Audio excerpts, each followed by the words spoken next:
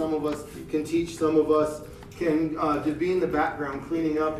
That's their calling, and that's still the body of Christ. It doesn't matter who's on the platform and who's not, who's cleaning bathroom toilets. It's we are one body of Christ, and the more that we gather together and encourage each other and unite, the stronger we're going to be, and the power of God is displayed in the church. So I want to go with, if you have notes or you're taking notes, I'm going to be all over the place with scripture. So if you just write down the verse that I'm going to be using, the address, you can do that. I'll read through it too because I wrote them down. But if you turn to Acts chapter 4, verse 32, it's the beginning of the church. And we're talking about unity, and we're talking about how the whole church was together, and they were putting together basically the foundation of what Jesus' message was, his gospel, and how they were going to be able to go forth with that message to the people around Jerusalem, up to Antioch, through Asia Minor, and then across to Macedonia, down to Corinth, and of course eventually to Rome, and where Paul wanted to go, Spain. So, but we can see in Acts 4:32 and 33 that the church gathered in one accord. So now the multitude of those who believed were of one heart and one soul. Neither did anyone say that any of these things he possessed was his own, but they had all things in common. And with great power the apostles gave witness to the resurrection of the Lord, and great grace was upon them all. And I know this passage has been taken out of context a little bit. Some people use this passage to say that, he puts everybody, it's kind of like that whole, people want to get into socialism and just have everybody for free and nobody has to do anything. And that's not exactly, that's far from what Paul was saying. He was saying that they were gathered together as one body, and as one body functions together, it was being blessed by God. Grace was being poured out. The power of God was being displayed in this because people were seeing the needs. They were seeing the hunger of each other, and they were like, well, I'm abundant in this area. I want to give you what you don't have, and then you're abundant in that area. I'm going to receive what God has given you that I don't have. And it's a proper representation. It's a great example of how the body is supposed to be. Our hands working together, our legs, everything is just working together in one accord with what God has designed the church to be. So, as you can see also, it said the great power the apostles gave witness to the resurrection of the Lord. Sorry. But you can see the power of God and the grace of God was poured out on all the apostles because they were united as a body of Christ. They weren't divided. They weren't arguing. They weren't trying to put different sects in their grouping and trying to divide each other, but they were gathered together. So it's an amazing thing. And as you can see, that as the start of the church, it carried out to the epistles that Paul, John, and of course Peter wrote in the New Testament. If we go in, Paul goes more into depth with this in Ephesians chapter 4, verse 11 and 12, where it says, he himself gave some to be apostles, some prophets, some evangelists, and some pastors and teachers for the equipping of the saints for the work of the ministry, for the edifying of the body of Christ, till we all come to the unity of the faith and the knowledge of the Son of God, to a perfect man, to the measure of the stature of the fullness of Christ. Ephesians chapter 4, verse 11 and 13. So that he is talking about, he himself gave some to be apostles is Jesus. Jesus gave these gifts to us. These are something that he has ordained in the church. This is something that he has put together to be one body, one united group to carry on that gospel message. It's not about what is the different topics, but it's about, okay, this is your role, this is my role, this is, we all have different roles. So the sooner that we are able to understand that this is not for us. God did not call me up here right now to share with you for me, but he did it for what? The equipping of the saints. You guys are all saints. If you have accepted Jesus and you are basically hungry for more of God in your life, you are a saint and God is calling us to equip. Okay? The Pastor Shane, Pastor Abram, when they get up there, their job is to equip you to go out there. And I've heard it, and some people might disagree with this, and you can use both analogies. They both work too. But for me, personally, I have always looked at the church as an armory. Some people look at it as a hospital where you come and you bandage your wounds, and you get all your thing, and you go back out there, and then you get wounded again and come back to church. And I've never agreed with that. I've always said that the church is an armor. You come in, you get your ammo, and you go back out and you fight that enemy. And when you go out and fight that enemy, say that there's something that happens to you and you do get injured, guess what? That's why we have field medics. I was in the military, and I know how that is. Yeah. So you call brother up, you call me up, you call anybody up, and you say, hey, guess what? I'm struggling with this right now. And that is exactly what a field medic does. They say, let me pray for you. Let me encourage you right now, because that is not how the church is supposed. We don't leave a brother behind. We don't leave him in the trench to die himself. We go over, we help him, we encourage him, we build him up, and we unite as a body of Christ. And that is exactly what God is telling us and what Paul was explaining to us here in Ephesians. Amen. So, when I was in the military, as I just briefly shared, we were, of course, in my technical training, I was a security forces. So we went through 12 weeks of training in the field and doing stuff to kind of course, tone our senses, to be able to throw grenades, shoot guns and work as a team, to work as a convoy, to set up perimeters and all that good stuff. But it didn't come as easy as we wanted to. There's people from New York, people from LA, people from all over the place, and we all were diverse people. And you could see the people from New York didn't want to get along with the people from LA. And it's sad to say. So one of these times that we were there, and you could really start to feel the friction in the flight, the training instructors got us together on one of our kind of down days, and we went in and sat in one of the rooms, and they made us watch Remember the Titans. Pretty sad, but it kind of worked, because the fact that we understood that if we were going to be a team, if we were going to push together as a goal, we needed to work together as a team. And from there, we went on to I think it was a 24-hour detail where we had to go out and stay awake and guard basically a flight line with the enemy advancing, and we were all in foxholes. But we can see how after that point we decided, okay, in order for us to pass this, exercise that they were forcing us through, we had to work together as a team. You had two people in a foxhole, one had a radio, and then you had 50 yards down, and then you got a 60 gunner on top of a Humvee sitting and guarding a gate. There's these things that took place, and for everything to be functioning well, every member had to do their job. Every member in the foxhole, they had to sit there and they had to be attentive and they had to be alert. And let me tell you, being awake for 18, 20 hours, you start to get a little sleepy. And yeah, you're going to look at your buddy and like, hey, let me take a 10-minute nap, please, stay watch. But we worked together and we got it done and we passed the exercise and it was fun. And I bring that up because that's exactly what we're supposed to do. If we can do it in physical warfare, we need to do it in spiritual warfare too. We need to be able to work together and pray together and be able to join together and encourage each other and build up this body of Christ. If we're going to meet that goal, and what is the goal? The goal is to take those lost and bring them to Christ. It's not to be, my theology is this and Bill's theology is this. It's bringing us, and the last message that Jesus said to us before he went is go into the world and make disciples, baptizing them in the name of the Father, the Son, and the Holy Spirit. So if we're going to take this what commandment that Jesus left us with, then we are failing if we're not going in and looking behind enemy lines and being like, that's a brother that's lost. He's being blinded by Satan right now, and he needs to come back. Why aren't we going after him instead of bickering and fighting about this is what I believe, this is what you believe, and we're becoming divided as a church. Not this church, I'm just saying. And we need to become more engaged, we need to become more together so that we can grab those lost men, women, families that are behind enemy lines right now. Because time is running out, and our mission is to go and save them. There's plenty of movies out there where you hear those never leave a fallen man behind. We go back and we're going to go, you can see those movies that they've created and they're phenomenal. And that's exactly what we're supposed to do in our spiritual fight too. We go over and we save and we go and witness and we present the gospel to people that need to hear it. So, we as believers have the same struggle, but our obstacle is we struggle with core foundations because some people, of course, we get divided by opinions, we get divided by interpretations of Scripture, we get by beliefs instead of coming together with the same cause. So if we go behind enemy lines, we bring them back, we rescue them no matter what the differences are.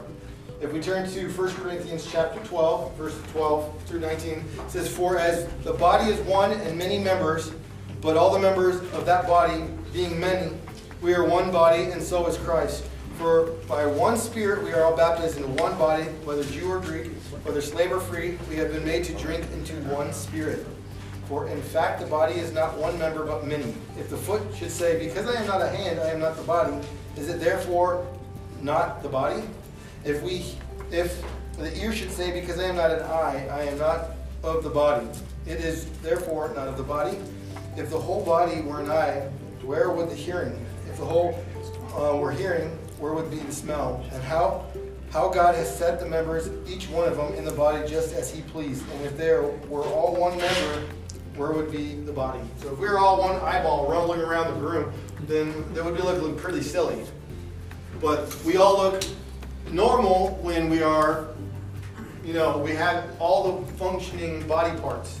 Okay? The hands cleaning the bathroom, the feet that are going, the missionaries that are preaching, although that is a call that we're all called to do, but there are all functions that we as a body of Christ are called to do.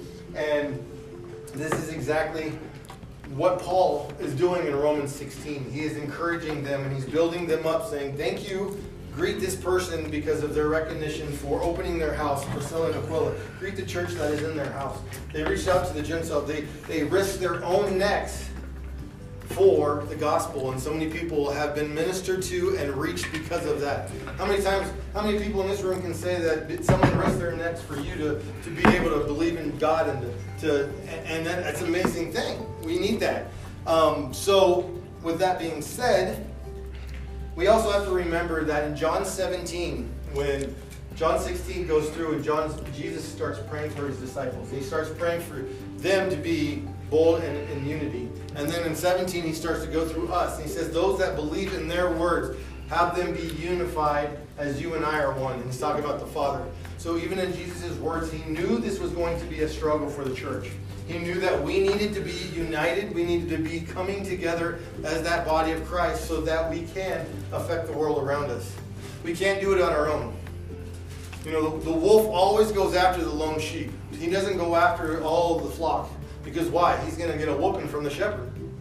The shepherd's power comes because he's with the entire flock. But if that one person goes solo and thinks that he knows everything better, he knows the gospel better, he knows his theology up and down, and that knowledge is good, then guess what? He starts to separate himself from the flock. And once you separate yourself from the body, if you cut off your hand, guess what happens? It's going to shrivel up and die. It's not going to be able to be attached to you. Because, and I'm not saying you're not going to be attacked, but I'm saying it has no function, right? Because it has to be connected to the body. And the body of Christ is what we are.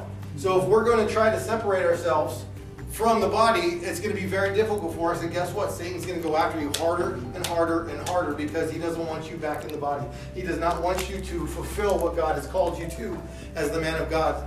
So with that being unity, he also, of course, was encouraging them too.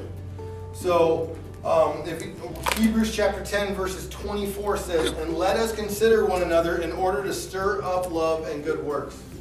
Okay?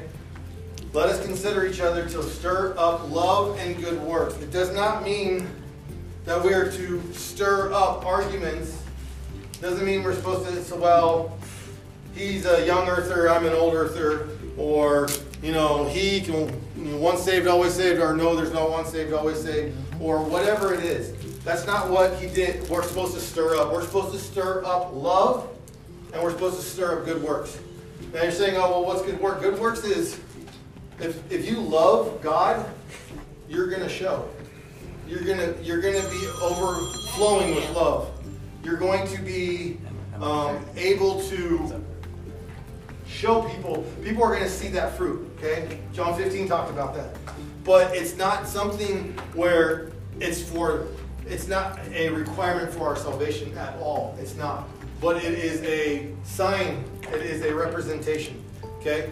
Because if you gentlemen are married in here, I'm married, I have 2 kids. So if we love our spouse, we love our wife, and we say, hey babe, I love you, but you absolutely do nothing to show that love. You just say the words every single day, and then you don't help her around the house, you don't do the dishes, you don't go and get her things that she needs, guess what? Do you think she's actually going to start thinking you actually love her, or do you think it's just words?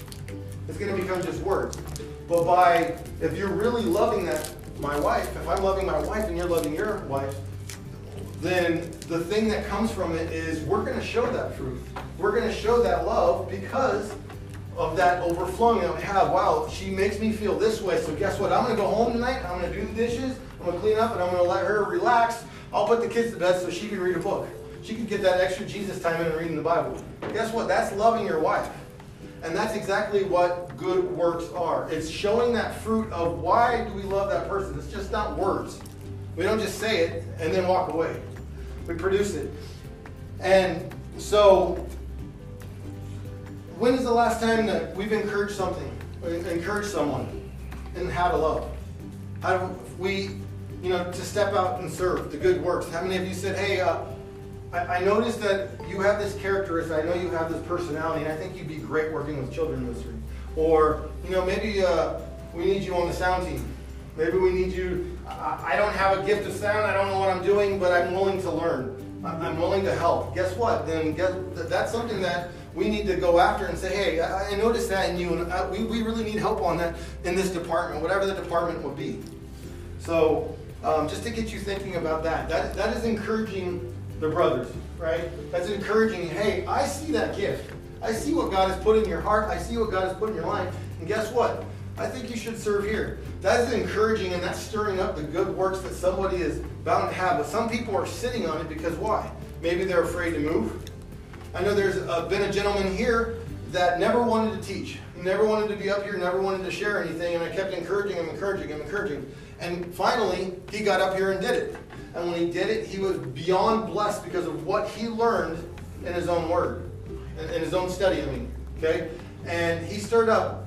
And how many of us are saying, oh, I'm never going to be able to teach. I'm never going to get up here behind it and share. But there could be that time where God's calling you, hey, you really can learn something if you plug your own self in and know what the Word of God says. And that's encouraging the brothers. So, Galatians chapter 6, verses 1 and 2 says, brethren, if a man is taken over in trespass, you who are spiritual, restore such one in spirit of gentleness, considering yourself, lest you also be tested or tempted. Bear one another's burdens, and so fulfill the law of Christ. Okay? That's a good one, because it kind of goes into what are we supposed to do. Verse 17, note those who cause division and offenses contrary to the doctrine. And he's saying that if a brother is in a trespass, if you are spiritual, restore him in the spirit of gentleness. One of the things that I struggle with for many, many, many years is I would be the first one to go over, and I would restore you. I'd tell you you're wrong. I'd tell you why you're wrong. I'd give you all the scripture you want, but guess what I was lacking? That spirit of gentleness. I did it out of arrogance. I did it out of pride in my own heart because I wanted to be the one that corrected. And that's not what the Word of God is telling us. See, if we stir up that love in each other, if we stir up what we're supposed to have in our heart, then that love is going to overflow, and we're going to have that spirit of gentleness. We're going to not approach our brother in sin. We're not going to approach somebody and say, man, I saw what you were doing, and, I got to tell you what the Word of God says. No, that's not what we're going to be doing. We're going to go and say, hey, I'm telling you this because I love you, and I care about you, and I want to see your gifts. I want to see God use you in an amazing way, but He's not going to be able to use you in this way if we continue down this path. See, if you change your tone, if you give that person a gentleness in the way that you approach him, it changes everything. It really does. And this is something I've not mastered. I am going to be trying to nail this down until the day He takes me home. But it is a constant battle. It's justification by faith. It's going to always be something that you're going to be doing the rest of your life. There's going to be times you get mad. There's going to be times that you get upset with somebody and be like, dude, but are you going to get back up off that floor when you fall down and you'll be like, you know what? I messed up. I shouldn't have said that. I shouldn't have talked to you that way.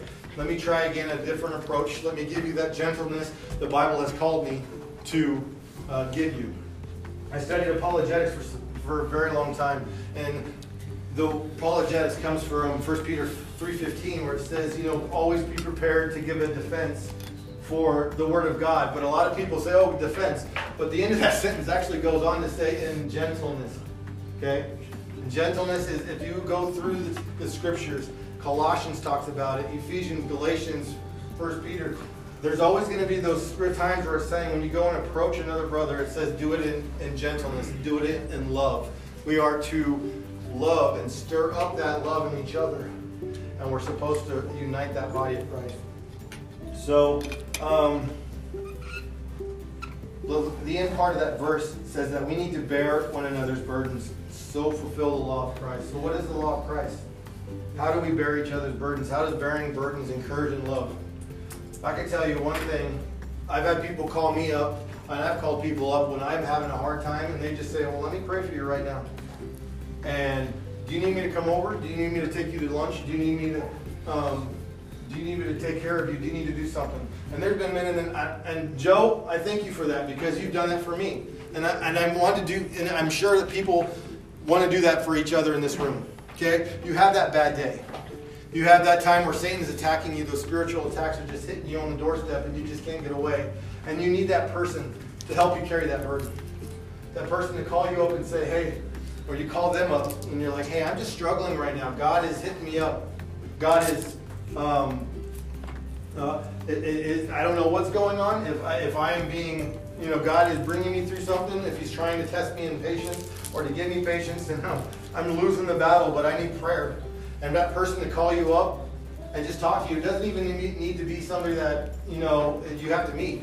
I want to say thank you, Shane, for talking to me too on some of those times. There's plenty of guys in this room where there have been those times where we step up and we bear those burdens for each other. And that is exactly what we're supposed to be doing. And that is what Galatians is talking about here. So what is the law of Christ? What is it to bear one another's burdens? It is to love on them, to bring them closer back to the body of Christ. Because I don't know about you, but when I get frustrated, when I get depressed, or when I tend to separate myself. I shut down. I don't want people to know, and I don't want to have anybody know what I'm going through. And I'll go into my wife, hey, what's going on? Nothing. And I'll just go over there and, sit on the computer, or I'll just watch the TV and kind of be like a zombie, zoned off, because I don't want to deal with what's going on. But it just takes that one brother. It takes that one person to come into your life and just say, oh, hey, let me help you, Garrett. Let me help you pick up those burdens. Let me, help you to point you. And we don't look at that person like they're our Savior. We don't look at them like, wow, they're the person. But that person is supposed to, many times just come to us and say, thank you. Thank you for pointing me back to the cross. Thank you for recognizing that I'm the one that needs Jesus, and I've kept my eyes from him, and I'm just struggling. I'm looking at those storms, the waves coming across, and I've taken my eyes off Jesus. I'm starting to sink. But God puts those brothers into our life. He puts those people into our life to encourage us, to build us up, and to bring us back. So, Ephesians chapter 4, verse 2, it reflects the same message. It says, with all lowliness and gentleness, with long-suffering, bearing with one another in love, endeavoring to keep the unity of the Spirit in the bond of peace. So in gentleness, again, long-suffering, patience. Sometimes it's patience. Sometimes you got to call me up and yell at me 3 times before I finally get the message. Sometimes it won't take only one phone call to bear a burden. Sometimes it takes a whole month of trying. So guess what? It's long-suffering and it's love. We really have love, and we all really have Christ in our hearts, and we really are hungry to be that body that he has called us to be, that man of God. Then we're going to overflow with that love. So if you read Colossians chapter 3, verse 12 through 14, it also tells us, therefore, as the elect of God, holy and beloved, put on tender mercies, kindness, humility, meekness, long-suffering, bearing one another, and forgiving one another. If anyone has a complaint against another, even as Christ forgave you, so you must also forgive them. But above all these things, put on love, which is the bond of perfection. So for us to be encouraged, we need to show that love. Doesn't matter if we're struggling with, differences. If we don't agree with somebody's point of view, we are called to love them no matter what. That is the purpose. It's not, well, let me try to correct your theology because you don't believe what I believe. That's not what the Bible is telling us at all. The Bible is telling us love. It's telling us to put on tender mercies, kindness, and humility. I was one of those guys that would be on the social medias. I'd go and I'd hunt for it. And I'd go find those guys that had a different view than me. They'd read a scripture and think of it in a different way. And I'd go after them. And, you know, it took a lot of humility. And it took a lot of God hitting me in the head with a baseball bat to get me to realize that is not what the gospel is all about. The gospel is about the love, the encouragement, and building up that body of Christ. It always amazed me back in the military how when we were stateside, the NCOs, the non-commissioned officers, all the enlisted people, they would be together pretty good, I guess. We'd have respect for the masters, chiefs, and everybody going up to the chain of command. But when it came to like the officers, lieutenants, captains, and all them, for me it was different because I worked at a base where 4-star generals were walking around like it was nothing. So if you saw a captain, you'd be like, whatever, you're nothing. So, but we wouldn't have that commodity with them because of the fact that it was stateside. Everything said, well, yeah, okay, I got to respect you, I got to salute because of the rank, not the person. But once we went over to Iraq, once one got deployed, everything changed. I had colonels looking at me and thinking I was the best thing in their squad, in their platoon. Why? Because their life depended on it. If I went in over and saluted them, guess what? If there was a sniper, they'd be gone in a second because they know that they were the leader. I might even die myself, but there was a commodity. There was a togetherness over there that we didn't have over here. Why? Because over here was safe and peace. But over there, in 2003, when the war just began, it was chaos. Al-Qaeda, everybody was gathering in, everybody was trying to get after you. So those friends and those people and that togetherness really came together over there because of why? The warfare going on. And if you guys didn't know it, and if you guys do, it's hard. It's something that you always need to keep in the forefront of your mind. We are in a spiritual warfare. Okay? The minute you accepted Jesus, the day that you wanted to live for Him, this is not a peacetime. This is war. Satan's going after you. He's going after your family. He's going after your friends, your co-workers. And God has put you strategically in a place to reach those people in your lives, to bring them to Him. To go across enemy lines, to bring them back if they're blinded or lost. And some of us are just sitting there thinking we're stateside and we're not friends. We got to just, okay, whatever. They want to believe that, let's let them believe that. And that's not what the Word of God tells us. That's not how we're supposed to be as Christians. We're supposed to be advancing. Matthew 11:12 says that since the days of John the Baptist, the kingdom of God has been forcefully advancing, and the violent take it by force. We have to go out there and take back what the enemy takes from us. And granted, Ephesians 6 talks about the armor of God, and if you look at all the armor, there's only one weapon. Everything's defense. Okay? There's 6 defending, and I think there's one sword, right? The Word of God. It's how powerful it is. We only need one thing. But what do we need? We need to protect ourselves when we are. We have that helmet, we have that belt, we have that plate of the righteousness, the feet shod with the gospel of peace. All these things are put in place. The shield is for our protection. So when we advance, okay, it doesn't say just go in there with all defending. We do have a sword. And right after that sword, one of the things it says is pray without ceasing. It says we need to continually pray. Because guess what? That's how we get communication. If I was back on that foxhole, if I had my buddy in that foxhole with me, and the enemy, we all had blanks, of course, since it was an exercise. But the vehicle was driving towards the foxhole. And we were driving through the foxhole. Guess what? The vehicle wasn't stopping. We would yell out, stop, halt. You know, we do what we were told to do. But on top of all that stuff, if they didn't heed to our commands, are we just going to let them run us over? No, we had to take action. So we, of course, taking fire of our blanks, we started unloading the 249 machine gun, the 16 and stuff. But guess what? That's not all we did. If that's all we did, guess what? We wouldn't do very well. Because we don't know how many people were in that vehicle. It was like 3 in the morning. You could be a deuce and we just destroy the radiator of the vehicle, stopped, and you have 30 people jump out of the vehicle and surround us. We'd be dead. 2 people. But what did we do? We got on the radio and said, we got an attack here in this sector, and then we have people in their patrol car come up behind us and give us cover. You know what that was? That's called communication with command. We have a communication with the command right now, the Father. And we need to get up there and we need to always be praying. We got that weapon in our hand. We understand that weapon. We're using that weapon protectively. We're hiding behind that foxhole, that barrier, and make sure that, the sandbags are in proper place, but that's not good enough. The thing that gives us protect is when we have fellow soldiers in the body of Christ backing us up with the command. We pray. We ask God to get involved. We ask Him to help us out. But it's also getting every single one, brother, as we can to help us out. Hey, I'm struggling here. Guess what? You need to help me. Oh, what do you know? I'm struggling in that area too. You can pray for me and I'll pray for you. We'll keep each other accountable. That's exactly what this foxhole representation does.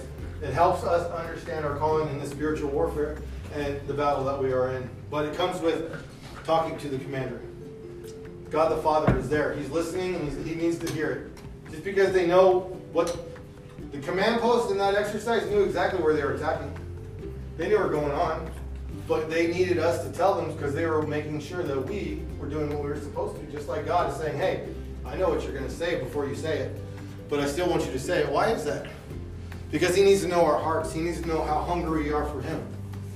And if we say we're hungry for Him, but we don't want to talk to Him, does that really mean we're hungry for Him? I'm just throwing it out there. I know I struggle with that. I know I can struggle with that. We're like, oh, God, I'm hungry for you, but I'm too busy right now. I got to get up in the morning, I got to get dressed, and I got to come back over here and watch 200 kids run around the building and terrorize things. But am I going to get up at 5:30 or 6 or 5 and say, okay, God, I'm going to take this time, I'm going to read, I'm going to pray, I'm going to worship you before I come into this atmosphere where these kids need you. Who knows what kind of home they're going to go to, what brokenness they're going to go. And I might be that only light besides what's going on where they're going to need that big hug, they're going to need that high five. That means the world to them because their dad just yelled at them before they walked out the door. Or their mom was yelling at them. You don't know. So we got to be prepared for this. So,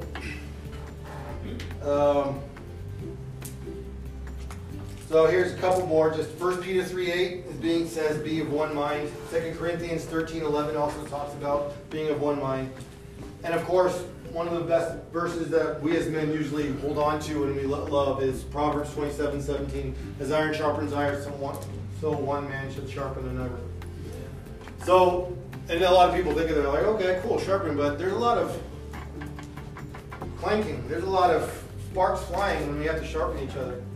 And you come to me and tell me like, afterward, Jaira, your teaching tonight was pretty prideful and all. Guess what? I got to be the one that says, you're right. You know what? I got to change my heart. I got to change my mind. And I got to fix that. But if I'm going to be like, I don't know what you're talking about, dude. Whatever. If you want to come after me, that's just whatever. I can have the heart of what we were talking about in humility, or I can have the heart to correct, or I can just turn it right and say, no. And it's on us. It comes down to us. So,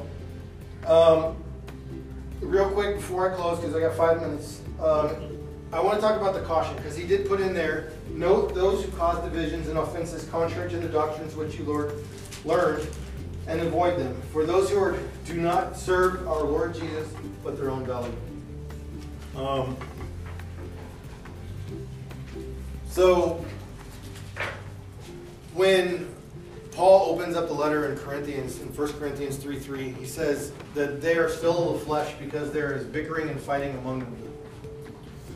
He also warns in 1 Corinthians 1:10 that there should be no division. If you remember, some people were saying, oh, I'm of Apollos, I'm of Cephas, I'm of Paul. The church already started to say, I'm going to follow I'm going to follow a body part rather than who is holding the body together.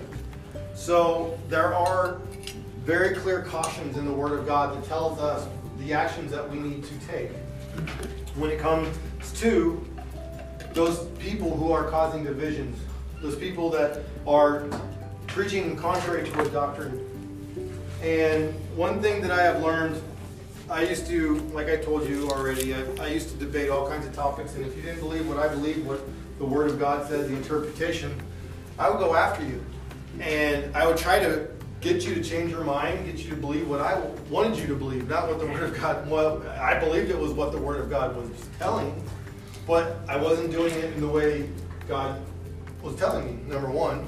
But the biggest thing about it was these discussions and these arguments that I would bring up would be always about discouraging, and getting us angry. I was on I think it was a 3-week discussion back and forth for hours a day about one topic of the Bible. And at the end of it, nothing happened. He believed what he believed. I believed what I believed. And there was no unity. There was no encouragement. There was always, and it was just a big frustration. Okay, well, you don't understand that, and I don't understand that, so we're going to go our separate ways.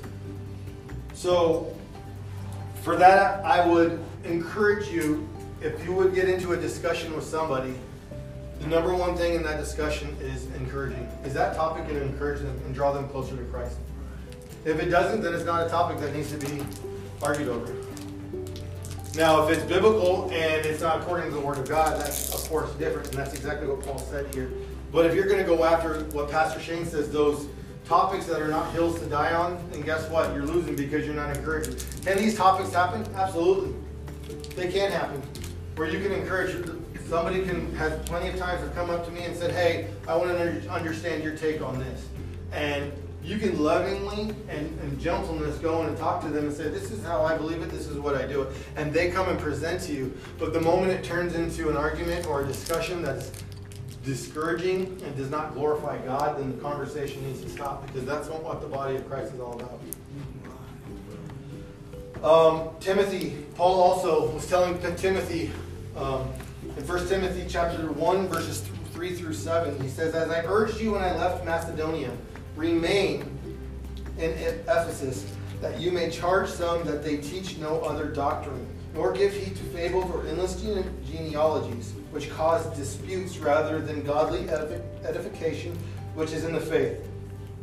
Now the purpose of the commandment is love from a pure heart, good conscience, and sincere faith, which some, having strayed, turned aside to idle talk, desiring to be teachers of the law, understanding neither what they say nor the things they affirm. So there's people that just want to be in that position of authority just so that they can have it. And we need to be cautious, because why? They've left the commandment from a love from a pure heart, good conscience, and a sincere faith. Sincere faith is believing, what God has called us to do and to encourage others to it. Now, we encourage each other and we bring the body of Christ together. And we want those people in the church. If you read 2 John chapter 2, 2 John 10, sorry, there's no chapters in John, that we shouldn't receive anyone does not bring to this teaching. He says, don't even close the door and do not give them a greeting. And you're like, whoa, that's kind of harsh. But you got to remember, go back and read 1 John. It's all about love. Those who say they love their brother and they hate their brother and say they love God, they're a liar. John understood love. He understood gentleness. He understood what it was to be a believer and a follower of Christ. 1 John 4 talks about God is love. So he understood it. But the following epistle right away, he says, these people are dividing the church, and if they're causing rifts among us, then guess what? We need to avoid them. We need to count them out. But how do we do that? We do it with love. You're not going to kick somebody out. If you're kicking somebody out because you disagree with them, then I would honestly say you're wrong. Because our heart should be, I don't want you to leave. I don't want to avoid you. But because you are speaking a lie, because you are not living according to the Word, I have no choice but to separate myself because of that. It's not a gratification saying, well, guess what? I'm not going to talk to that person anymore because they don't believe what I believe. No. If we have disagreements, we have disagreements, but I guarantee you one thing that we have in common is love. And if we love each other, those disagreements are going to pass away. They're not going to become a topic, but they're going to be like, how can I pray for you today? You're struggling in this area, let me help you. Let me pray for you. Let me encourage you in this area. Do you need to know the Bible more? Do you need to know this topic? Come and talk to me. Those things could happen, but they need to start with love, and they need to have gentleness when we approach them. So I encourage all of us today to unify and to encourage. As Paul was ending this letter to Romans, he was doing the same. He gave that caution. He gave that word to be careful of those people, those teachers, those people that came with the wrong doctrine and started switching the doctrine.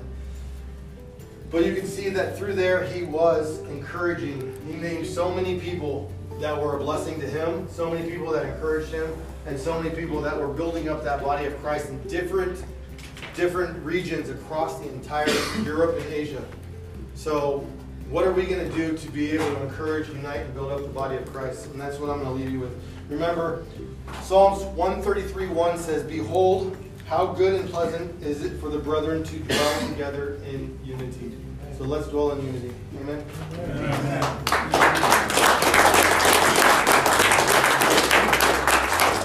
I do have questions. I have a quick announcement. We are in need of sound people. So if you do want to get connected to sound, come back see me. I'm head of the sound team. You can be on the soundboard. Anybody can do the sound. If you can turn the radio on in your car, you can do the sound. It's just once. It looks like a lot when you're looking at the board, but and guys, I want to encourage you to find your niche. Find out what it is that you want to do. You want to get back to the body of Christ. It'll be good for you. I printed out 40. I don't know if we have over 40 today, so if we do just share, please. Jeff. Yes, we do.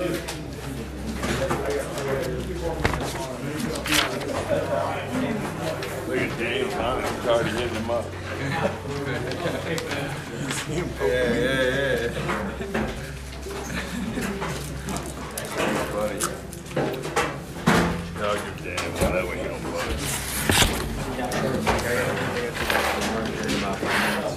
No, you don't have to. Pay the bills, I guess. Let that go.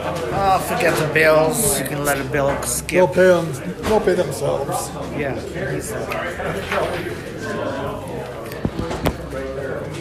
So who put that candy right there? Was that you? Candy.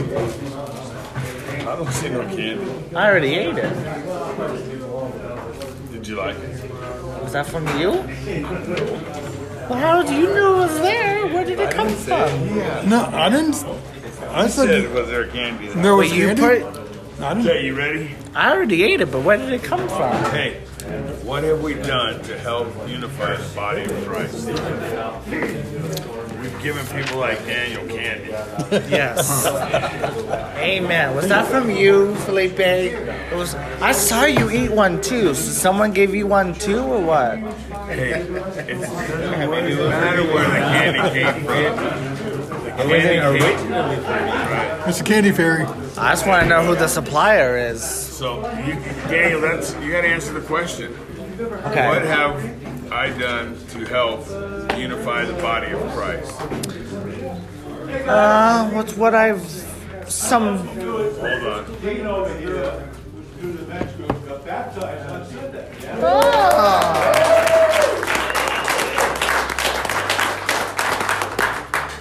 Hey, Bill, should we tell them the truth too? Wait, what's the true story? Yeah. Wait, what? Oh, Chubby Bunny. He died. So they were setting up for this, and they were going to do a marshmallow eating contest. Bill stuffed a whole bunch in his mouth and actually started choking, and he had a hind leg. And the sleep was actually there, yeah, and he swept and everything, and yeah. Wait, how did you get it out of his mouth? You had to like put your fingers. He did, and somebody else did. Well, you had to like finger swoop his mouth. Yeah, he turned purple and everything. I mean, they almost lost him. Yeah. Okay, let's go back to our question. Dang, I thought Damien was a little off that one time. What have I done to help unify the body of Christ? So, for my answer for that one, I would say, well, I do it sometimes, not always. Sometimes I do the wrong thing, but you're supposed to do the right thing. And so, on a positive note, sometimes I would lift someone up, give them encouragement, give them the positive feedback that they need, but then also include scripture with it. Or just be a loving hand for someone, being the unity that we all need. Unfortunately, I can't lie, but I haven't always done that. Good job, man. Get in there, man. Get it while you can. Are you enjoying that cheese there, Felipe? Don't joke. It's not marshmallows. Yeah.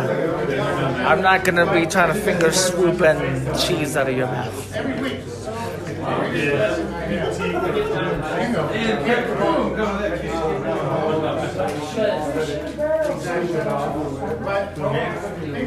Who's next? Whoever, we can go that way. Or that way. Or this way. Let's go to the one who's texting. I don't know who you're talking about. I'm looking something up.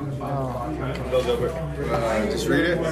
Is there anything I've done to divide the church or someone I need to seek reconciliation with?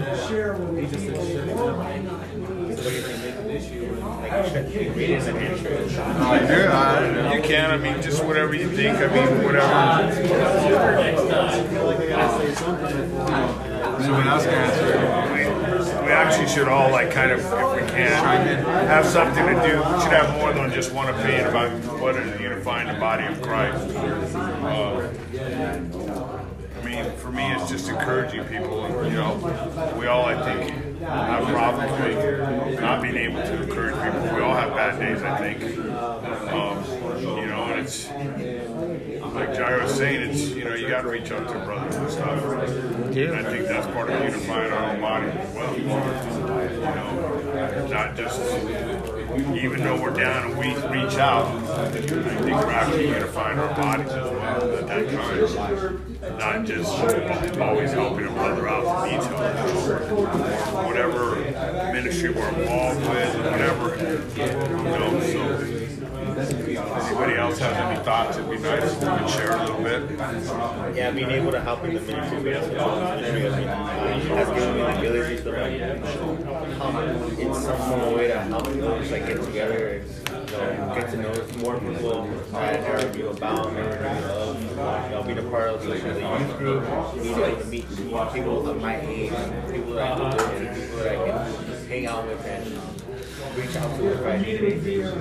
At least for me, and being able to reach out for others who have help in times of need, who have dealt with discouragement and affected others that we're going through what they're going through personally.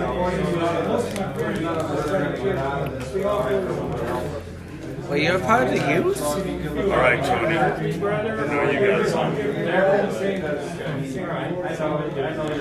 The gym, you're always.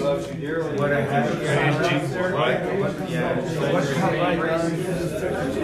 to help unify the body of Christ. But hey, I don't think we got Oh, you super know, loud that time. this is what did I do over there in the gym? Yeah, there it is. This is what I do one time. Yep.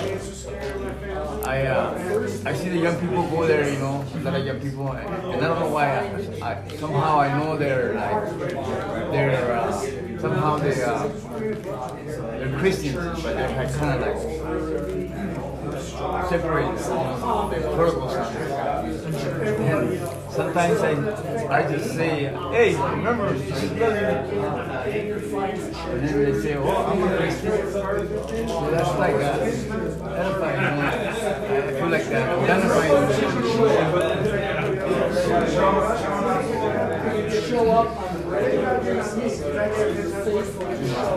Tony, do that thing you do when you slam the thing really hard, you get super loud. Yeah, what you do is really good because a lot of kids that are that age, they're going through a lot of stuff that it's like, even though they're Christians, they don't even realize they block themselves out from and they're really like focused on.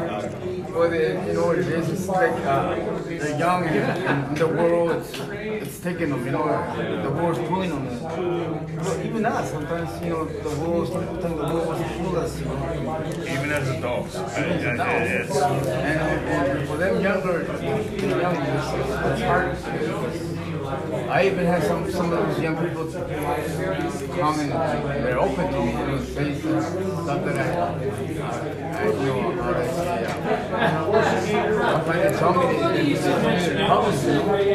They trust in your Yeah, you know, because they have, I say, stronghold. I guess I'm not the only one. We all somehow have some strongholds that they try to pull us to the world. wants to take us. Some of them, you know, they have been taken. They have been taken by the stronghold of the enemy. They've been boys, whatever, sin, darkness, and then they feel. I think that actually hurt my knee more than it hurt yours. Yeah, I hit that pretty hard actually. Where a lot of children, a lot of kids, like adults, go there because they have this influence from Instagram where it's like, you can go to the gym and just like go hard work, but you're there to help them out. You're able to build this up where a lot of people right now go to the agency and let it all go out. But that same goes, I think, for us adults. But we're a little bit. We hold back a little bit because we don't want to share. There's a lot of pride in what we got. You know, we've grown up, we've had good jobs, we've been successful in our careers or whatever, and we feel content. But it's unbelievable how many people that I have ran into that I've said, you know, that I'm Christian, and they're like, well, I am too. And it's just weird to know that when you speak about it and stuff, how many people will open up to you and they say, well, I'm a Christian as well, you know, and stuff. So as much as we hold back, the more we talk about it, I think we would realize that there's more people out there that have kind of faded away and walked away from it, you know, and they're just not there. So I think that if we went out there and did what Pastor Shane has said and we've talked about here in Rome, is to go out and fellowship with other people, you know, and try and find people to disciple and stuff and to bring them in. There's a lot of people hurting out there. A lot of people. Homeless, your regular day guy, woman, sister, you know, there's a lot of people out there that, for whatever reason, whether it be loss of family member, whether it be job related, whether it be pride related, or whatever, that if we went out there and just opened up a little bit, you know, and I think that would be unified the body of Christ. Let's get one added to Renee. See you guys either tomorrow if I get enough sleep. Take care, brother. All right, brother. Hey, Have a good one. where do you live? Right there on the west side about Jam. He's right home. No. What? I'm just kidding. No, he's not. I can't believe Renee was gonna kick me out. See you guys. See you. Renee, I thought the wholesome. You know, like you were saying, I think men need more encouragement more than a kick in the butt. Because, you know, kick in the butt is what everybody gets. The world gets. But I mean, if you encourage somebody in just I don't know what you're going through, but let me pray for you, and I don't know what it'll help, but it can't hurt. And that's what people don't understand. Sometimes it's just, you know, are you a believer? Praise God. Just open up enough for somebody just to say, you know what, I'm struggling with this, I'm struggling with that. Sometimes it just gives hope to somebody that they're not alone. No matter what the struggle, that's all it is. Just that hope that somebody's there who's willing to just hear you, you know. Hey, I mean, a kick in the butt nowadays is not bad either. Not what? Bad either.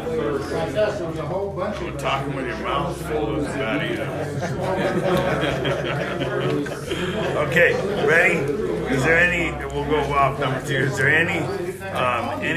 Is there anything I've done to divide the church, or someone I need to seek reconciliation with? Yeah. You know, I think we do that in a lot of ways because we do turn our heads, like George was saying, and like I was saying, is that we're really not listening. We're just hearing what people say. And if we listen to them and actually listen, you could tell if somebody's hurting and stuff. You know, if we just turn away rather than be able to recognize those things and bring a brother, pick a brother up and stuff. Because I think that that's like dividing a person if you're not helping. You know, it's not something purposely we do, but I think that's something that will bring division, you know, because all they do is they just fall a little bit lower. Same goes for me too. I mean, that's when that person would need the kick in the butt at that time.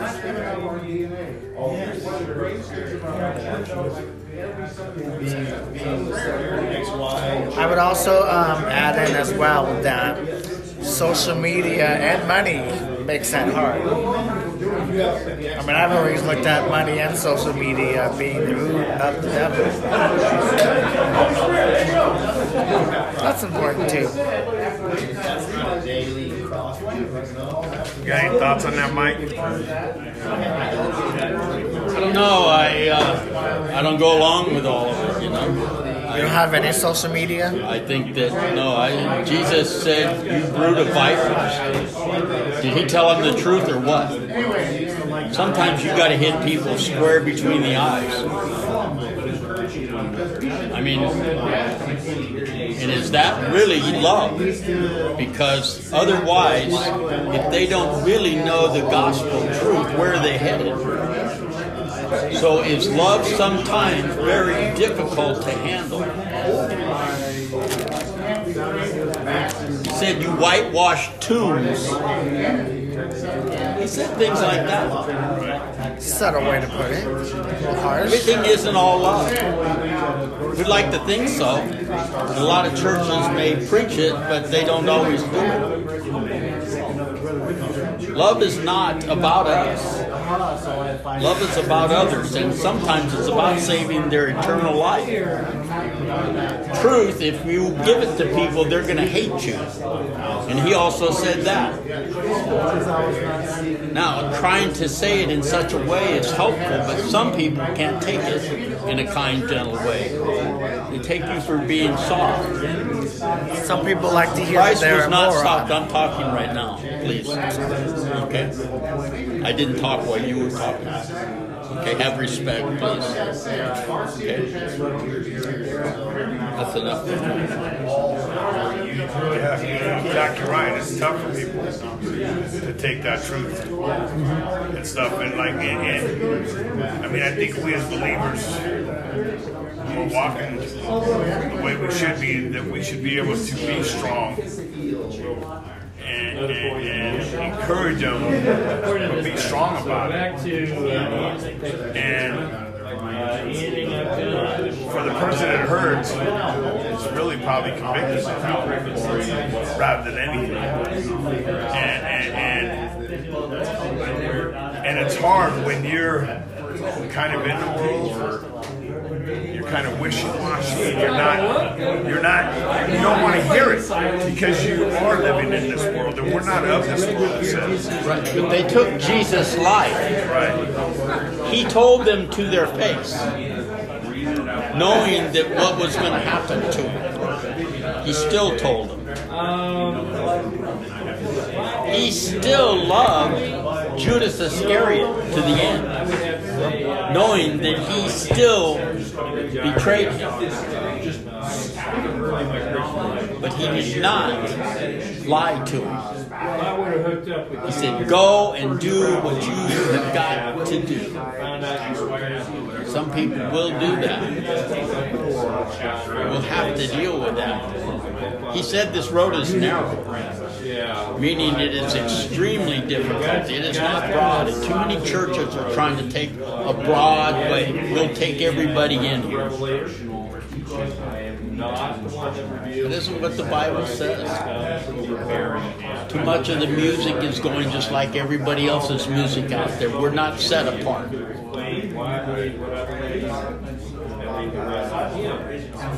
So my approach has been Sorry. No, you're I mean, that's you. You can't sugarcoat it, right? I can't. And we shouldn't. Because all we're doing is that's what we're doing. Then we are dividing the church because we are sugarcoating it, right? And pacifying. Right. So, no, everything's okay. Don't worry about it. Do it. You know what? Look, he's like he's saying right now, exhortation. Sometimes we need exhortation. We cannot always, when we really, like you're saying, exhortation, it needs to be welcome too, not just, how do you say it, not edifying or... A week ago yesterday, I found a friend of mine dead in his trailer. He had told me that he was clean, and he wasn't. We had to tell his 12-year-old son 3 days ago. The truth killed him. I don't want to play with things like that. People's lives are at stake here. I don't want to continue to do things like that in my life. Why couldn't he have shared those things with me? Then you could have possibly helped him. Exactly. Prayed with He him. was coming. He started going to Bible studies. He started doing those things. But he's not here now. And I'll have to live with that. I don't know that I could have done anything or not. I don't know. But at least he could have given you that chance, right? Instead of lying. I mean, if you're, that's the thing. We've got to be honest with one another and to ourselves as well. People's lives are at stake here. Their eternal value is at stake here. Jesus gave his own life. This is so serious that people don't even understand. They have no idea. What's crazy is that what he went through and stuff, and it's spelled out right here. It's easy if you read it. It's spelled out. Right. But we are so stubborn. It's so, we're not of this world, but we live in this world. We're in this world, and we let the world take over on us, right? Yeah. All of these apostles but one were martyred. And yet before that, every one of them ran away when Jesus was going to the cross. What changes our thinking? The real gospel truth, the Christ that we know that was resurrected, should change our life forever. It's not about having a better house, a better girlfriend, or better wife, or any of those things. This is serious. And when we understand what Christ did and the way that it comes about and we hit people with the truth, most are going to reject because most of them rejected him. Some people think they're going to come to church and life's going to get good. Let me tell you, it don't. It don't get good at all. It gets bad. The only thing that's really good about it, you don't have to do it alone. Christ is right there with you. And he's doing it or allowing it so that you are strengthened and you are built up and you are encouraged by him and the Holy Spirit to do the right thing whenever the world tells you, you go our direction. Take the easy way. We've heard it, right? They say becoming a Christian isn't easy. No. Because in fact, it's so hard you can't do it alone. You can only do it. That's why he did what he did. That's right. For us, to relieve us of all that. That's right. But it's just hard for us to understand that. The people that are not walking with Jesus. I am absolutely powerless. I have no power whatsoever. None. He has all power. And I have to watch people do things that are so harmful and destructive to themselves, just like I did. Just like I did. The very first thing that Jesus says publicly at the Sermon on the Mount, you must be poor in spirit. You must be broken. If you're not broken yet, maybe go back out there and get some more until you are. You need to talk. I was going to add in too that I feel like the only way that makes it a percentage possible is because Christ died. Like, I constantly wonder, because it's already hard and like damn near impossible after Christ died. But can you imagine how much even harder it would be if Christ didn't die? There would be no need, because then you would be doing it on your own, through your own works. Christ did everything on the cross. Right. He's everything. And that's why we can't allow things like people like Mormons who say Christ was made me like the devil was. So Christ didn't die on the cross, therefore Christ isn't your Savior. So we're going to do it by works. You see how we can't just let everybody talk to us all fun and games and loving love? You have to hit them with the truth. And that goes for a whole lot of the sects that are out there. They're not going to heaven because the Christ that they proclaim is not the one that you and I know. You know what I'm saying?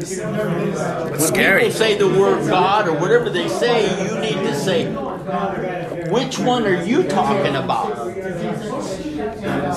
A made one? There's so many sects out there that are all going wrong, and that's where Satan is at right today.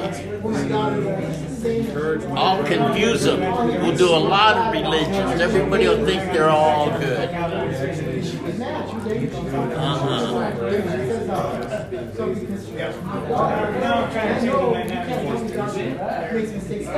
George, what about number 3?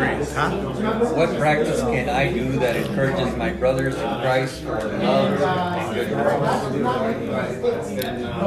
So looking up Hebrews. And let's consider how to encourage one another in love and good deeds.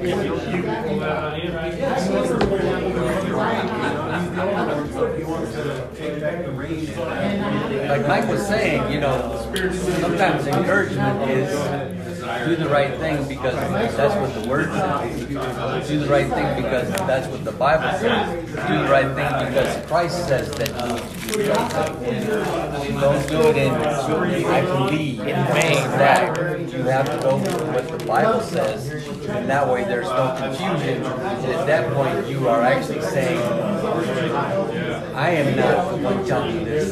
This is the Bible that says that's what you need to do. If that's the way it is, then you can't argue against what the Word of God says. So sometimes the encouragement is do what God wants you to do, because there's many people that do what they think is right, but the end thereof is destruction. That's why the Bible says open rebuke is better than secret love, because of the fact that when you encourage, like I've been encouraged by Drake and others, basically said, you can't change another person, you can change yourself. And if you can't change yourself, what are you doing trying to do something to someone else? So get yourself together. That's how you can encourage. People actually look at your life. They know if you're right or not just by how you walk. Obedience to execute obedience.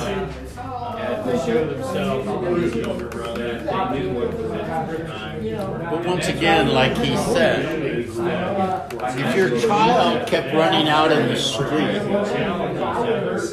you finally do something to keep that child from going in the street. Like put up a fence?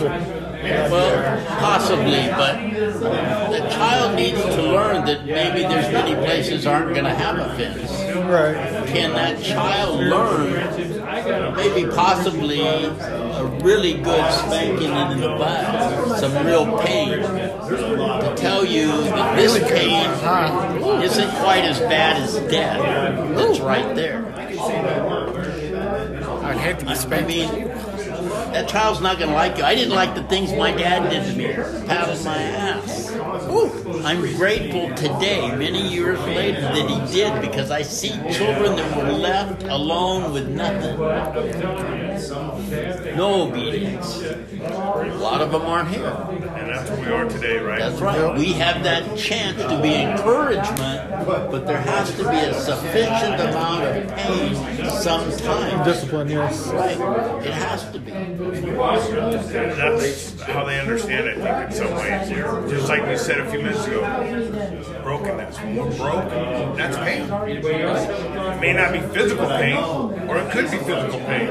Obviously, I have physical pain. Slap across the But face. there's other people that have had just, emotional pain, different things and stuff. And it's, it's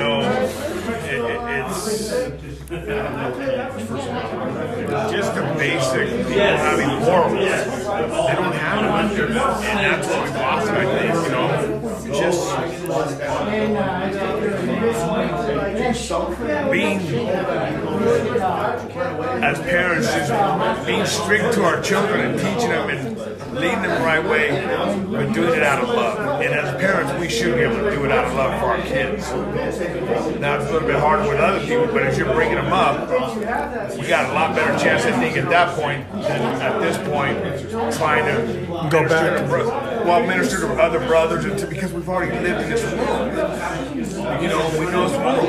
The kids, if you're doing spiritually what we should be doing, and you're raising your children, you've got, I think, a better chance. Although, like they say, they may stray. But the one thing we do know is they do know the word. If that's what we brought them up. Unfortunately, I didn't bring mine up like that. It's a lot harder for me to do it now, but it's coming. It's, you just got to stay persistent. They see the fruit, they see what's going on. And that's what he says. You've got to do the 180, and then my children, I've got to let them know and see it. So, yes, Daniel. I was going to want to ask you a question about... 35 seconds left. 5 seconds left? Or? Oh. No, I was going to ask you a question, Mike. More or less out of curiosity, when it comes to biblical discipline, I was more or less curious on how do parents... Bible says, spoil the child. Spare the rod, right. But more or less, how do you do it in a... Sorry, I didn't mean to interrupt. How do you do it in a way where they understand properly? Because you see them not do the same thing again. Consistent. By pain was sufficient enough to correct the problem. People are too much today wanting to be what they think is somebody's friend. So as a parent, you're not their friend. You're their guide. God give you this job to do. You're not their friend. Right. You're their parent. Right. So you're like their spiritual guide, right? You're everything. You're to guide them, I think. To guide them and to bring them in. Because at the end of the day, there's going to come a time when that child, you're not going to have no control over. So what you've got these certain amount of years, and believe it or not, I think those certain amount of years are a lot less than what we actually think. There's only maybe from birth to 10 years old. Because they're already set in their mind what's going on and what they're doing. And we can't see them. So we've got to get them at an early age. Right. And we've got to press into them. Right? They pick up things like sponges. They're like sponges. Yeah, and they watch the parents and stuff. Right. So you just, what he was saying is, you've got to be consistent. You've got to just push into them. And as they get older, me, you, any of us, it's hard to press in. But for me, just becoming a Christian and stuff, and really not being spiritual, believing and all that, my kids know that and they believe. But it's a lot different now. There was morals I taught to them and stuff, and respect and all that. And that was just God with His grace leading me to at least bring them up, in a respectful way. Right. But now today, I can bring them the Bible and bring them up in a loving Christian way, and stuff. So it's a lot of work. So, And it's tough. so it's basically just like how when you build a house from scratch, you have to start the foundation. And so I feel like when it comes to biblical teaching and stuff like that, you want to really make sure that foundation is fully strong before you can then bring on the knowledge, wisdom, and etc. It's kind of how I look It at it. says in the end times that men will become lovers of self. What does that mean? We're there. Their love. We're there. Well, what does that It mean? also says that whenever I have come, I have caused division in the family. Mother and daughter will not enjoy or not love one another. I have come that a lot of times is not peace. People have to understand there's two sides of a lot of things that he said. Wait, what does that mean by? Okay, sometimes one person in a family becomes a Christian. The others do not like it. If you've ever read the story of Joseph, his brothers tried to kill him. Oh yeah. Later, throughout life, he had life very difficult. He forgave them and got everything back together, but his whole life they tried to kill him. We like that sometimes. Yeah? We may think that we're godly, but the other people that are around us hate us. Maybe we've stopped doing some kind of behavior. And they don't look at it as something that is good. They don't look at it the same way. But we still need to love them. Oh, yeah. He did. Right? He did. That's why they got back together. Right. Because of his love, not theirs. Right. That's the point. Right. He forgave them.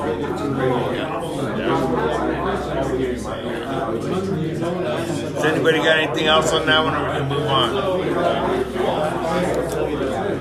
What are we on, 4? What does it mean to bear one another's burdens and therefore fulfill the law of Christ? I would look at it like to be a leaning shoulder to cry on, a friend in need, someone you can talk to no matter how late it is, no matter where you are, what you're doing. You're there, you're present, you're able to help, guide them, give spiritual wisdom, give knowledge. So I look at it. What about you? No, I'm just because I'm that brokenness, like you're saying, brokenness. How do you know when you're actually broken? That's what I'm trying to figure out. I've been broken, I've been in this, I've been down now, but I'm living a better life, but not a full, like I'm supposed to, a full brokenness or whatever. I don't know what it is or what, or my pride or whatever. But at the end of the day, I want to be more in God and I want more involved in God, and I want to be all in. Something right there, I don't know if I'm not broken enough or my pride, I have too much pride, but either way, I'm already, I've been broken, and I know I've been to the bottom. What is your rock bottom? Yeah, where is my rock? I know I've been there. You've been to rock bottom. Yeah, I've been. But right now, it's so just, this is what I think you're saying, kind of, is that you've been broken to the bottom.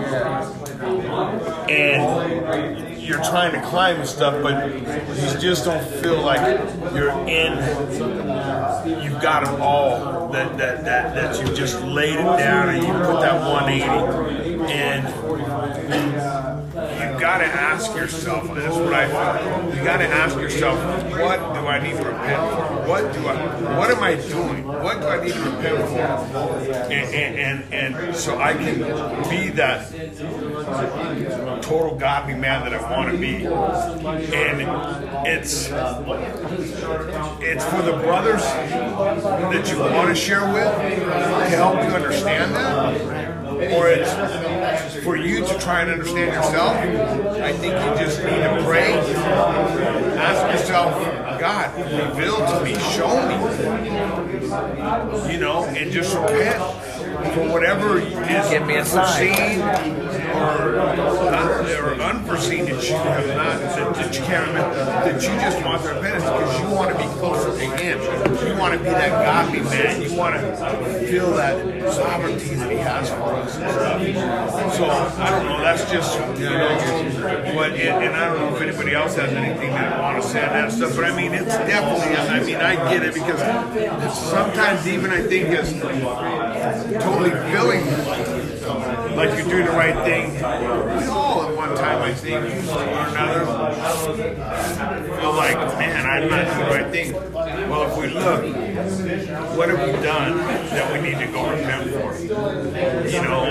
And especially for people that have been totally broken and, have done different things, you just got to, I think what you need, Gilbert, you need someone to mentor you.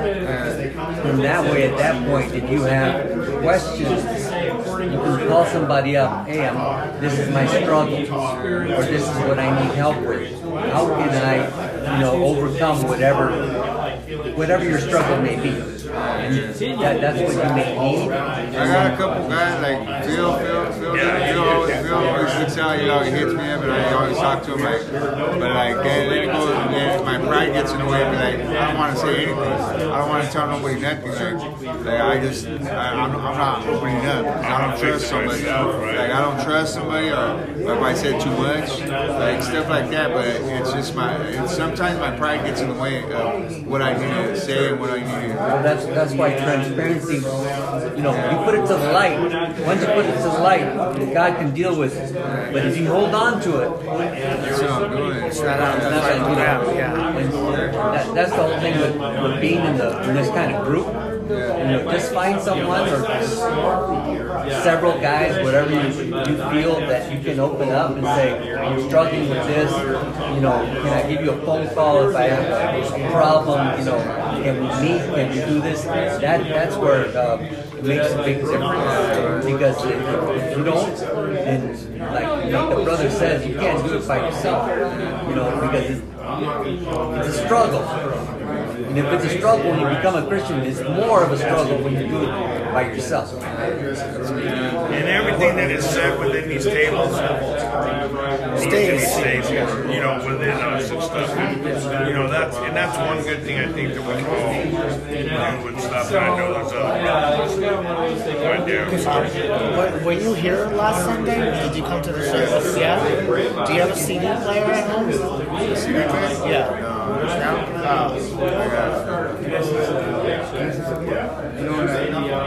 Like you're saying, like you were saying earlier, I have something, I'm gonna say something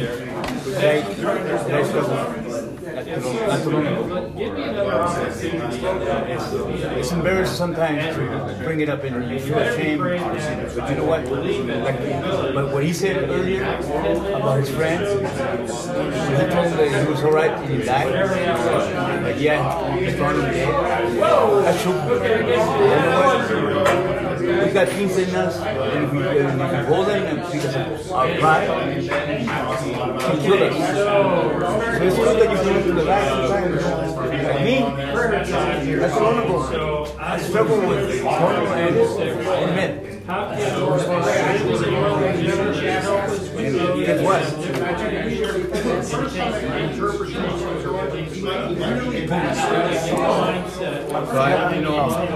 I'm asking you guys to pray for me. You're not alone. Many of us don't want to hold it. They hold it inside because they're ashamed. But you know what? Shame can go to hell, and fear can go hell. Because when he said earlier, if we hold on to them and never get help, we need to burn it. Like, right? That's why the Bible said too. We have to just, not that we need to execute these things. That's why the body is fighting. That's all. I was going to say, if you listen to last Sunday's message, a lot of things that Pastor Shane just recently said answers a lot of those questions really in his last message. But I was going to say, put this in your car. I gotta see You do? Yeah. Play that when you go home, and that will answer a lot of those questions. What steps must we take in order to encourage, build up, and unify the body of Christ while being careful to watch for those who want to divide?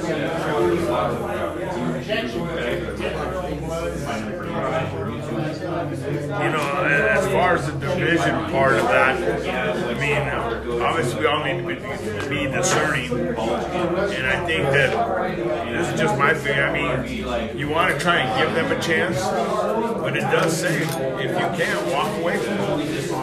You know, I think that he says that we need to love everybody, so we want to try and help. We try and help Daniel. He didn't have but, you know, out of love and stuff. And, I mean, and not to be mean, but Daniel, you've gotta have patience with him and stuff, because obviously we know, you know, the whole time, and he's been sitting there, he's kicking me while I'm talking. He keeps kicking me, and I'm talking, you know, and it's like, I just gotta ignore it. And who do I ask, though? And not say nothing?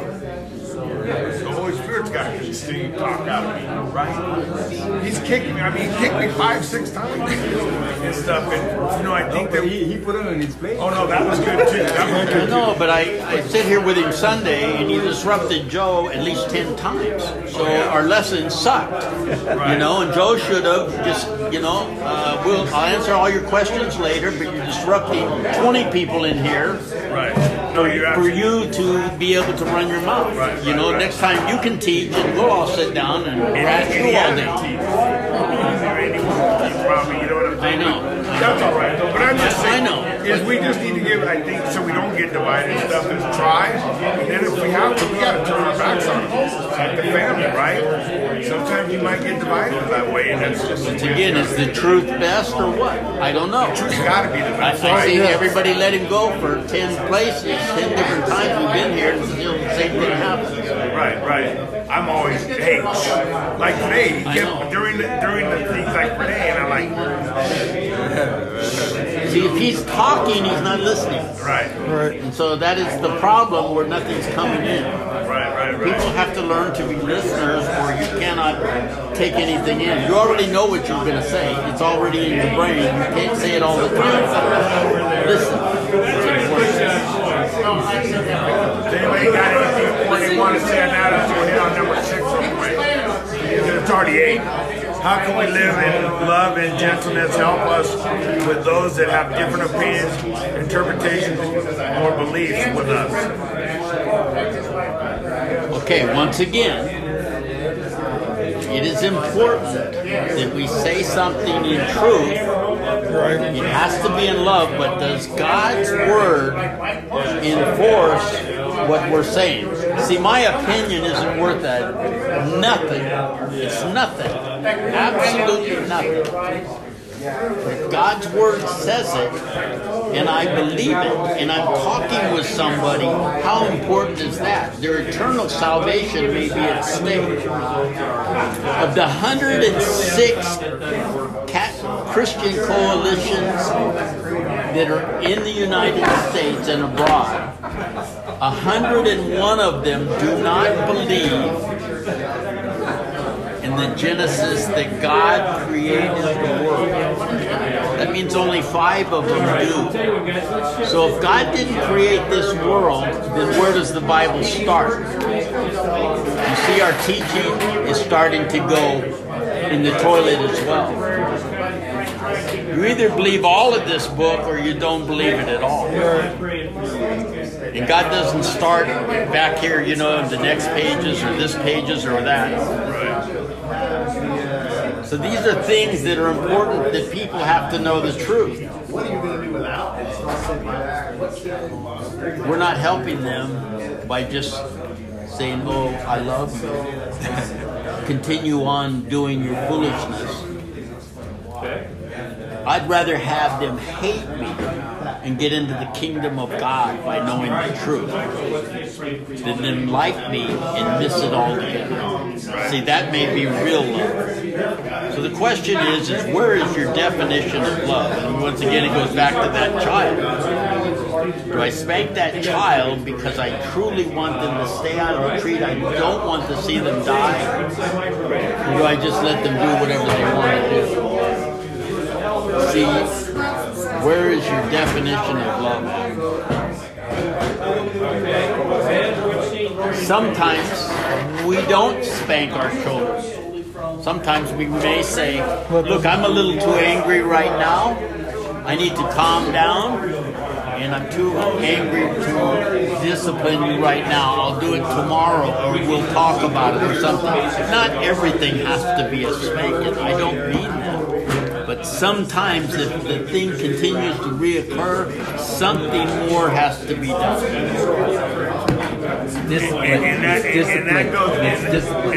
Unfortunately, that goes.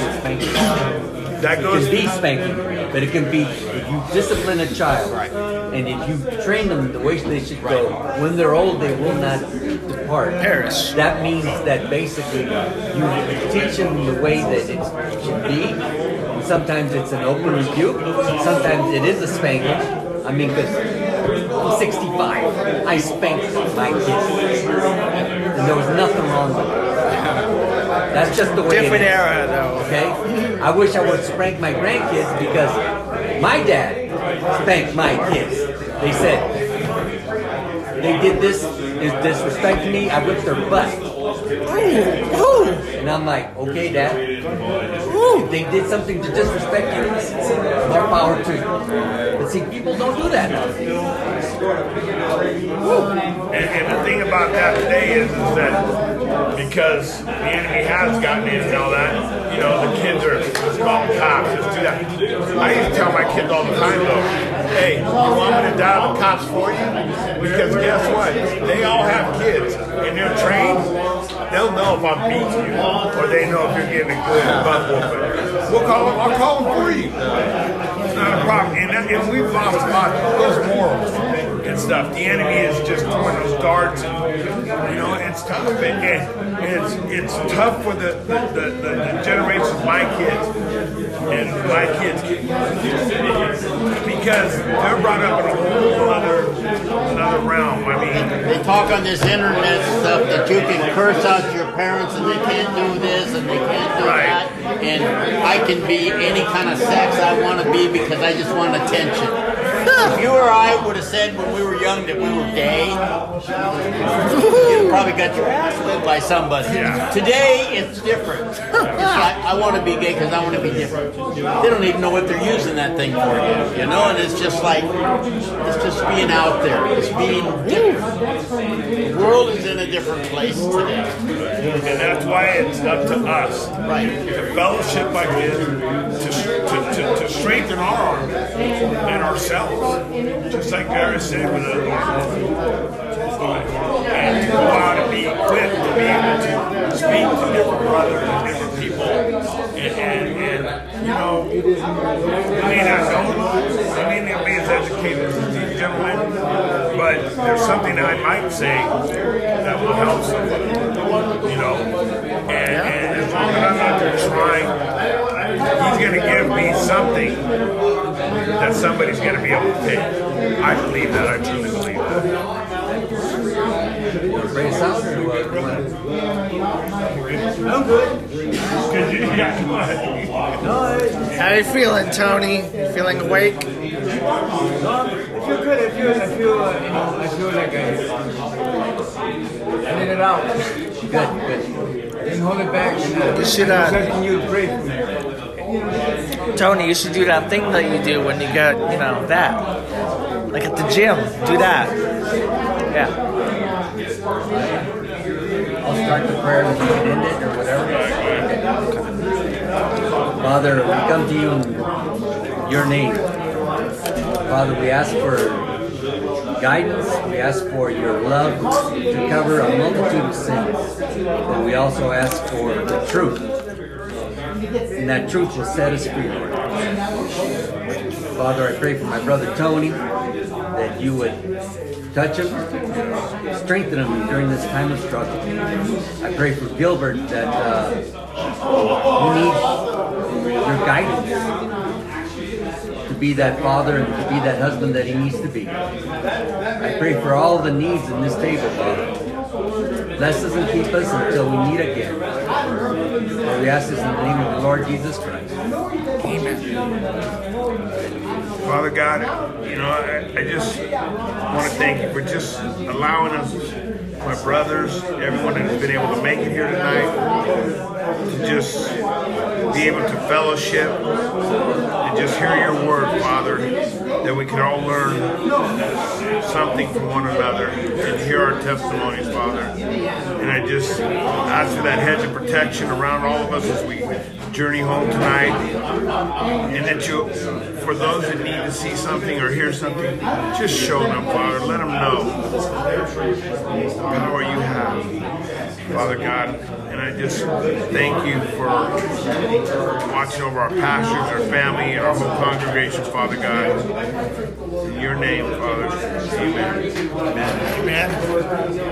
Can we name? My number's on.